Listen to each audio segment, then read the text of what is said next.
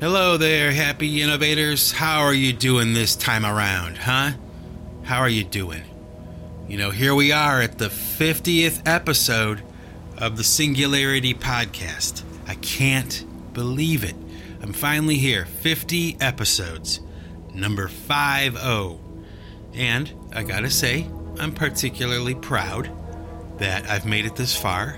And it seems to me that with each different episode I've released, little by little, I've gained a larger audience. Ever so slowly, but it did happen. And I'm grateful for that because, there really are no guarantees with this kind of thing. It's really easy to get it wrong. And trust me, I've had a lot of experience with getting it wrong. But for one reason or another, you've stuck with me. And slowly over the course of the past couple of years or so, I've managed to grow this little podcast into something. Is it on the level of, other major podcasts? No. But you know what? It doesn't really need to be in order to be enough for me. So, having said that, I want to share with you today maybe a few things maybe, okay? Like, I decided that probably for this episode, I should share with you a list of people, or let's just say names, that have been what I would call a hero to me. Okay? My heroes, the people that inspire me. Okay? I'm going to do a little tribute, a little tip of the hat to a few select names. Actually, it's kind of a long list. I actually sat down and wrote it all down. And like I said, it's a little bit longer than maybe I had hoped, but I guess that's a good thing, right? Because that means that I am inspired by a lot of different people. So, maybe what I should do is start with, just out of the sake of tradition, right? Maybe what I should do is start with the definition of hero. Okay, so why don't you grab a sip of your coffee? I'll grab a sip of mine really quick. And I'll grab my handy dandy heavy book, my new Oxford American Dictionary, an excellent source of information, trusted, at least by me. Okay, so here we go. Hero, H-E-R-O, hero, a person, typically a man, who is admired or idealized for courage, outstanding achievements, or noble qualities. Okay? There's a couple other definitions here, but they don't really apply to the point that I'm trying to make today. So we're going to omit those from this podcast. But I think what I'm also going to look up is the word inspiration, because that's really what we're talking about today. Not so much someone being a hero per se, but being an inspiration to me. And there's quite a few, like I said, so let's look up inspiration.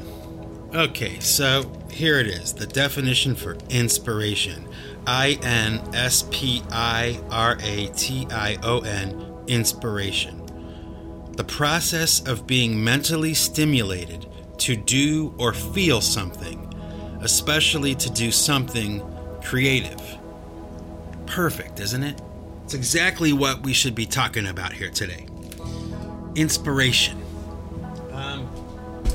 Okay, so I guess I can start this conversation today by saying that I do, many different kind of creative things, and probably for each one of those creative endeavors I take on, there are probably, a short list of different people that would inspire whatever it is I'm working on. Like, for instance, if I'm recording a guitar track, okay, there may be, a few people few guitar players that I would cite as an inspiration to me, you know, kind of like the people you keep in your mind, you know, while you're doing something, or like maybe when you see these people doing what they do, it inspires you to go do what you do.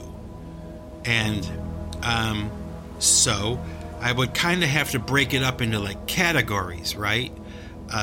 So I'll be talking about, let's say, for instance, I'm going to talk about first, let's see, well, there's a lot of musical influences, and they're all very different, and they all inspire me, you know, in different ways. So I should probably start there, you know, and if I had to start with one particular inspiration, let's see. Well, when it comes to music, okay, just music in general, not a particular instrument, just music that inspires me, okay? There are two artists that I would have to talk about. One would be U2, because they are probably my biggest influence. And then the second I would have to say is Enigma, Michael Cretu from Enigma, and Enya, the singer, songwriter, performer. So we'll start with U2. Why is U2 an inspiration to me? I'll tell you what. This is why. Because back in the day when U2 first came out, and this is something that a lot of people probably have either forgotten or they're completely just unaware of, okay? But at the time when U2 first came out with like the Boy album or October, okay, and maybe even like the War album, they were better than everyone else, period. Their music was different, it was fresh, it sounded better than everyone else, it had more heart and soul. Bono was singing about spiritual things and, like, you know, the spiritual struggle, and that related to me quite a bit. And I'm sure you can probably imagine why, but I'll get into that more later in later episodes, you know, the spiritual thing. But U2 represented, to me at least, for the first time, you know, to a young man, a young musician who believed in God and loved God and believed in Jesus and wanted to do the right thing, at least was trying to do the right thing or trying to be a good person, right? They represented to me how it should be done, and how if it's done right, it's better than everything else. And that was really how I felt about that band, probably all the way up to maybe like Achtung Baby. Like, they just dialed it in so well that it was not like surprising to me that they became like the next Rolling Stones, like the next big, huge band in America, or really all over the world. But I lived in America, so we'll say America. You know, these guys were reaching all the way into the suburbs of Cleveland, Ohio, like right into my brain. And, you know, they had me concerned about, you know, Belfast and, you know, the goings-on in Ireland, you know, like I cared, you know, which is kind of funny and amazing to think about, isn't it? Like, I really cared, you know, like I felt Sunday Bloody Sunday, you know, I really felt the passion and the power, you know, but, and, you know, really with U2, there are so many songs they did that really just blew me away. You know, they were one of those bands, like I've mentioned before, but I'll mention it again because it's worth mentioning again. They were one of those bands where when they released a new song, like each time, it was better than the last. Like, they got better and better and better. Like, I remember hearing Gloria for the first time and just being astounded at how awesome the music sounded, but also how powerful it was, like what he was saying and what he was singing about. But then, you know, Fast forward a little bit and you get to, like I said, Sunday Bloody Sunday, or I Threw a Brick Through a Window. Like, what a great song. Like, what he's singing about. Or Surrender. Like, what he's actually singing about, on top of this completely revolutionary, unbelievable sound that band had. I mean, it was just amazing. And then you go to, Where the Streets Have No Name. I mean, come on. It's like, if you ask me, okay, if you ask my opinion, which, nobody is, but I'll give it to you anyway. If you asked my opinion, Where the Streets Have No Name is the perfect song. I mean, there just isn't a song that's better, in my opinion. It's got everything. It's got, great drumming, creative drumming, probably the beginnings of techno music, if you listen to it closely and you think about when it came out. Excellent guitars. I mean, oh my gosh, it was like the Edge had said it himself. Like, when he wrote the riff for Where the Streets Have No Name, he jumped up and down and was punching into the air. Like, he finally came up with this amazing riff that would probably be the greatest one he ever wrote, and it would probably define him forever as one of the greats. You may disagree with me, but man, I'll tell you what, I don't care, because a lot of people have disagreed with me over the years about this, and it goes in one ear and out the other. Okay, so there you go. U2, number one on the list, no question. And as far as drumming is concerned, there is no drummer in rock and roll history that influenced me more than Larry Mullen Jr., okay? And I have argued with other drummers and other musicians for, about 35 years now, okay? And I'll tell you what, you will not find, in my opinion, a drummer in rock and roll history that was more creative and inventive than Larry Mullen Jr. Now, admittingly, I would say a little more in the beginning of his career rather than the later. I mean, a lot of the time now, when he's laying down beats, it's really kind of some rehashed version of what he's already done. But he's the one who did it originally, so he can go ahead and repeat it all he wants, because he really is, in my opinion, one of the most unsung songwriter drummers. He wasn't fancy, he wasn't flashy, but he had really good ideas and he had really good taste. And his drums not only serve the song, but at the same time, they're really colorful and really inventive and unusual. Okay, and if you don't believe me, if you disagree with me, go back and listen to the song The Unforgettable Fire by U2. Okay?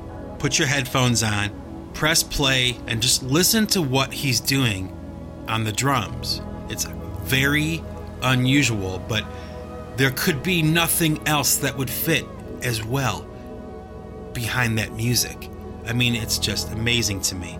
I listened to that song. I listen to U2, The Unforgettable Fire, probably once a month, every month, just to get a reminder of what's possible.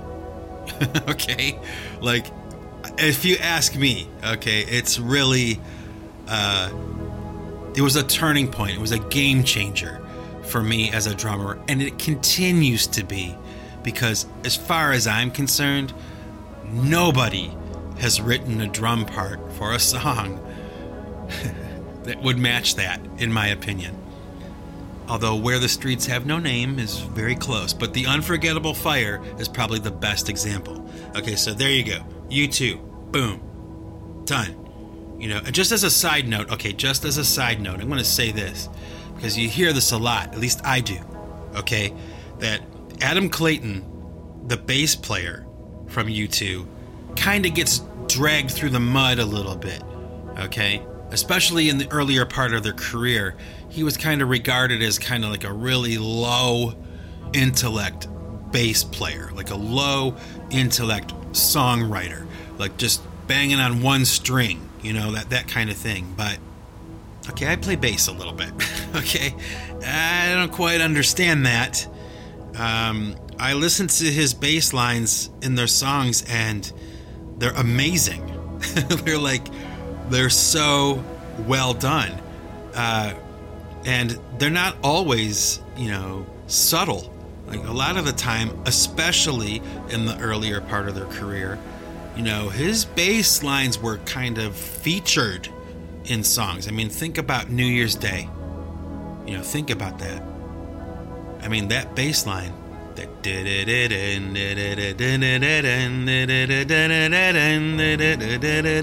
right? I mean, that is it's iconic now.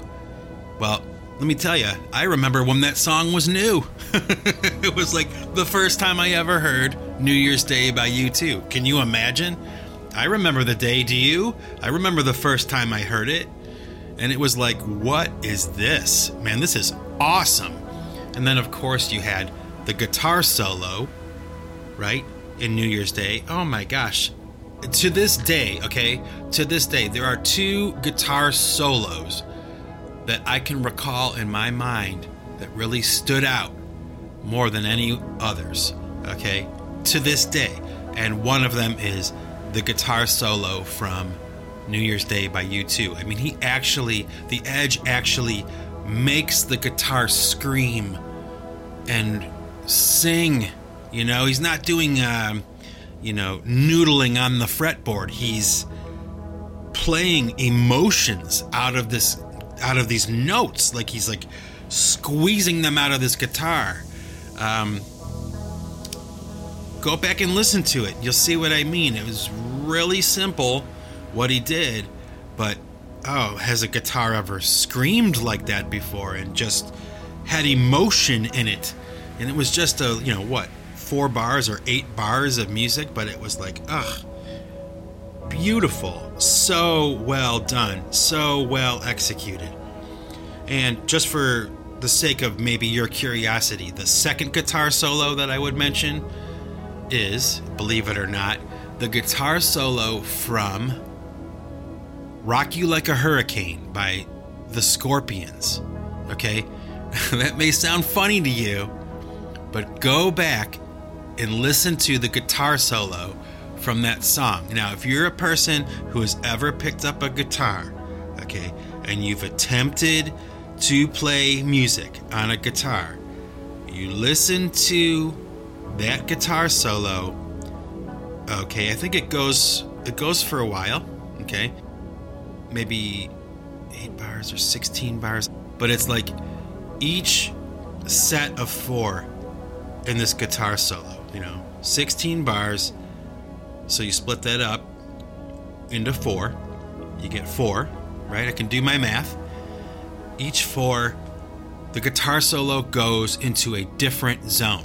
So he goes against the rhythm. He goes with the rhythm. He goes slow and melodic, fast and, lightning speed, gunslinger fast, just a complete and total control and command of time, melody, and the instrument. And that may sound like I'm hyping it up. Do yourself a favor. Just go back and listen to the guitar solo, not the whole song, although the whole song's not bad. Go back and listen to that guitar solo from Rock You Like a Hurricane and really listen to what Matthias Jabs is playing. Okay? Incidentally, it's probably worth noting, The Edge and Matthias Jabs from Scorpions both played a Gibson Explorer. So make of that whatever you will. Because if you ask me, in my opinion, Gibson is where it's at. Okay, so next, let's see. Who else do I consider to be a musical inspiration? Well, at this point, it's probably really obvious to most people, like, Robert Smith and The Cure, right? I mean, come on. It's like, I haven't done a very good job of, concealing that. Although I haven't really tried to either. But, I did a whole episode, on Disintegration and, Plain Song. I did a cover version of Plain Song. I mean, when that album came out, when Disintegration came out, it just changed everything for me. I could see the future of what music would sound like. It was really that different to me, and really that much more larger. The bandwidth was wider, That's kind of how I imagined it anyway.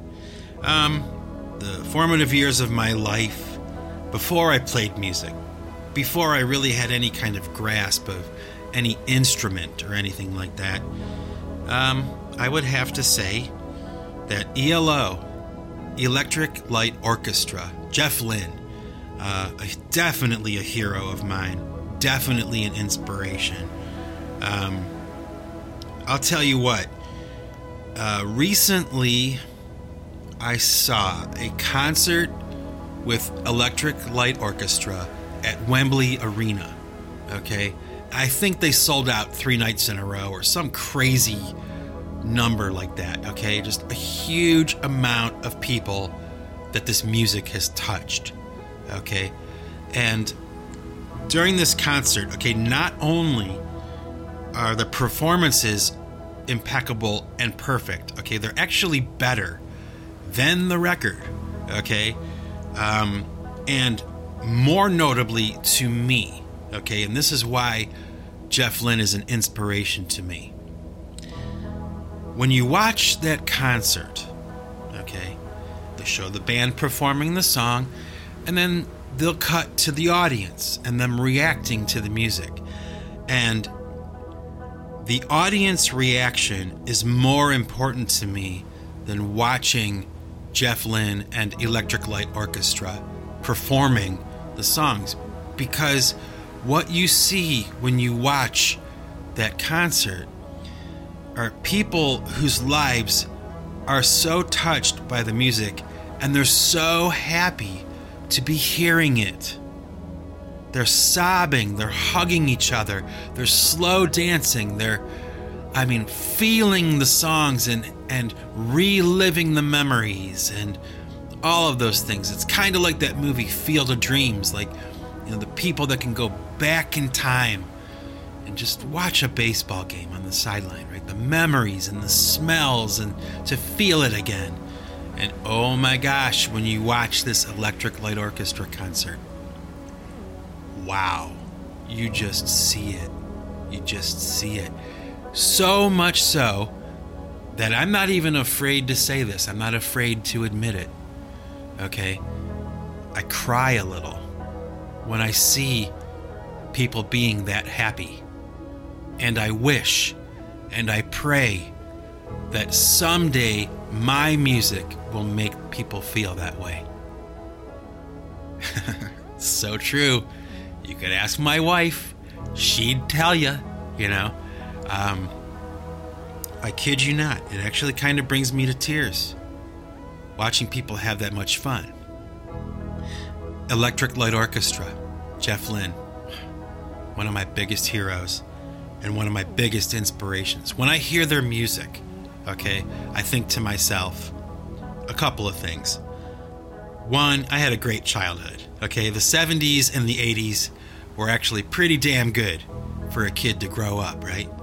But I also think about how Beatle-esque Electric Light Orchestra is, and how they are kind of like a continuation of what the Beatles might have sounded like if they continued. And just for your information, Jeff Lynne from ELO was actually endorsed by John Lennon as being the continuation of where the Beatles had left off. That's a fact.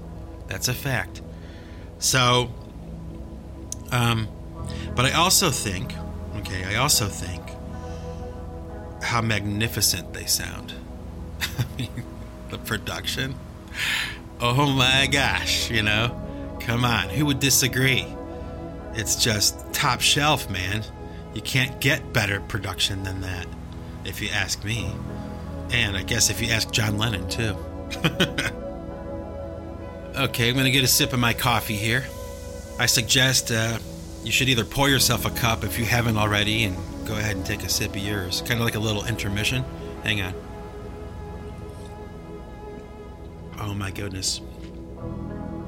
The best cup of coffee I've ever had in my life. Okay, so where were we? Jeff Lynne, right? ELO? I guess that kind of rolls into this next artist that I consider to be inspirational to me, and that artist is Tom Petty. Now, I like Tom Petty's music, okay? I do. He has so many great songs. They're really good. But that's not really what inspires me about Tom Petty. What inspired me about Tom Petty was his attitude, okay? I think that he embodied the perfect attitude when it comes to being a musician, a recording artist. You know, he just had it together more than anyone else. He had his head in the right place, his heart in the right place. Obviously, he was talented. And you know what? When you go back and you listen to the interviews of people talking about Tom Petty, one thing is for sure, okay? He treated everyone with respect and dignity, all the way from the sound guys, the guitar player, to the bus drivers. Everybody got treated with dignity and respect. Bam! Instant inspiration to me. That is what it's all about. Amen. Tom Petty, right? Okay. Onward we go. This list of inspirational people to me. Mike Bostwick. The guy from PC3, Pipe Choir, blah, blah, blah, blah, blah. All that stuff, right? This is what inspires me. I'll tell you what. Lately, I've been listening a lot to the Cocteau Twins. Oh my gosh. I rediscovered this band. Oh, maybe a couple years ago now. I mean, I grew up listening to them. Don't get me wrong. I had a lot of friends who really liked them. And I'll be honest with you. Back in the day, they were okay. They were artsy. They were weird. I could take them or leave them, you know. But man, about a couple years ago, somehow, I don't know, I stumbled across a Cocteau Twins song. Which one was it? Probably Heaven or Las Vegas, you know, like one of their hits or something on YouTube. And, you know, it just came into my space. You know, it started to play. You know how YouTube does that with that autoplay, you know? You just let it roll. I like to do that sometimes because you never know what you're going to get.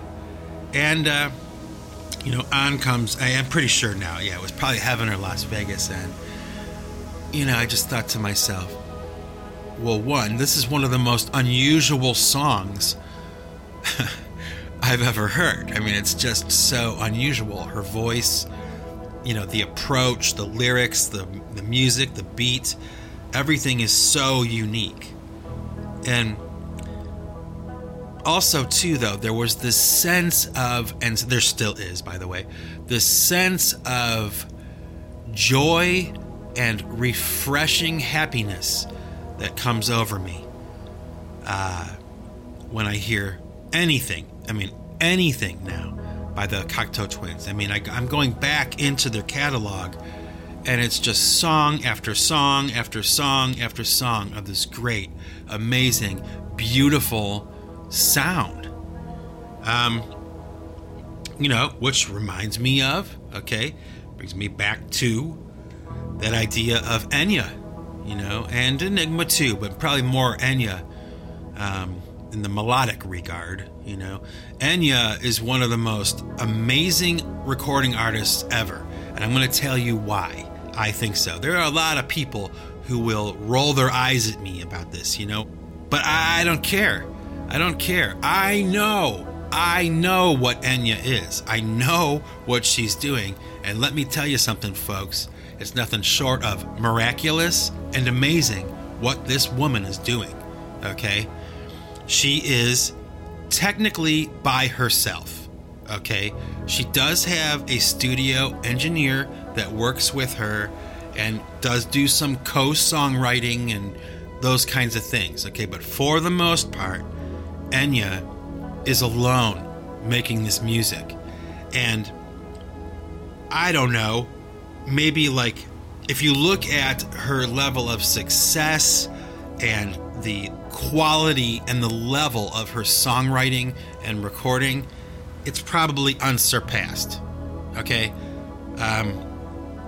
her technique of layering her vocals, much like Cocteau Twins, I guess, but whoa, on a much higher level. And you know, this is a woman who has maybe the best business model ever in the history of professional recording and selling music. I mean, she is the definition of success on every level. But we won't even get into that, really. We're just going to talk about her music and what she does and how she's so consistent, okay? When you hear a new Enya song, you know it's her right away. It kind of sounds like everything else she's done, and she doesn't care. She's not trying to, reinvent the wheel with every album. She might get different colors, go for a different feeling or vibe or whatever, right? But Enya is doing her own thing, okay? And she's doing it better than anyone else is. And let me tell you, there are armies of musicians, singers that are trying to follow her path, and they can't do it. They just can't. They get close. Some of them get real close. Not close enough. Not close enough. I imagine this career for Enya never really ending until she dies. There will never be a slump. She releases an album, and the same people like myself who have bought every single album she puts out on the day she releases it. Okay, we wait for the release of a new one, and there you go. It's like you get what you pay for every time. And yeah, it's not like every album is this, a separate odyssey of, musical exploration, but you know what? They're all good, and they're all her, and you can hear it. She does this thing with her voice, man. She layers her vocals, right?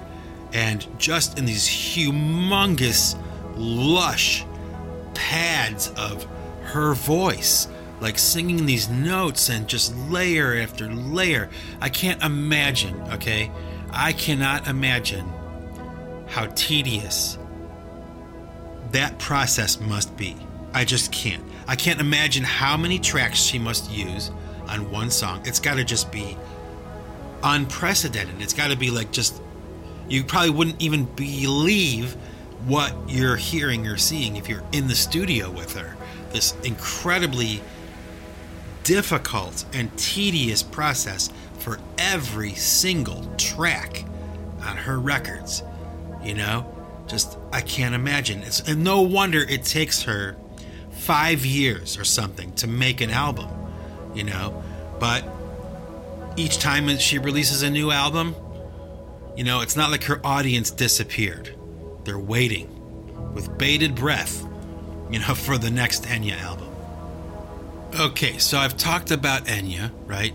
And I can't talk about Enya and, how much she inspires me without talking about Enigma and Michael Cretu and what he's doing. Now, the commonality that Enya and Michael Cretu share, although their music is very different, okay, and I like them for different reasons, really, both of them are a single person who makes the music.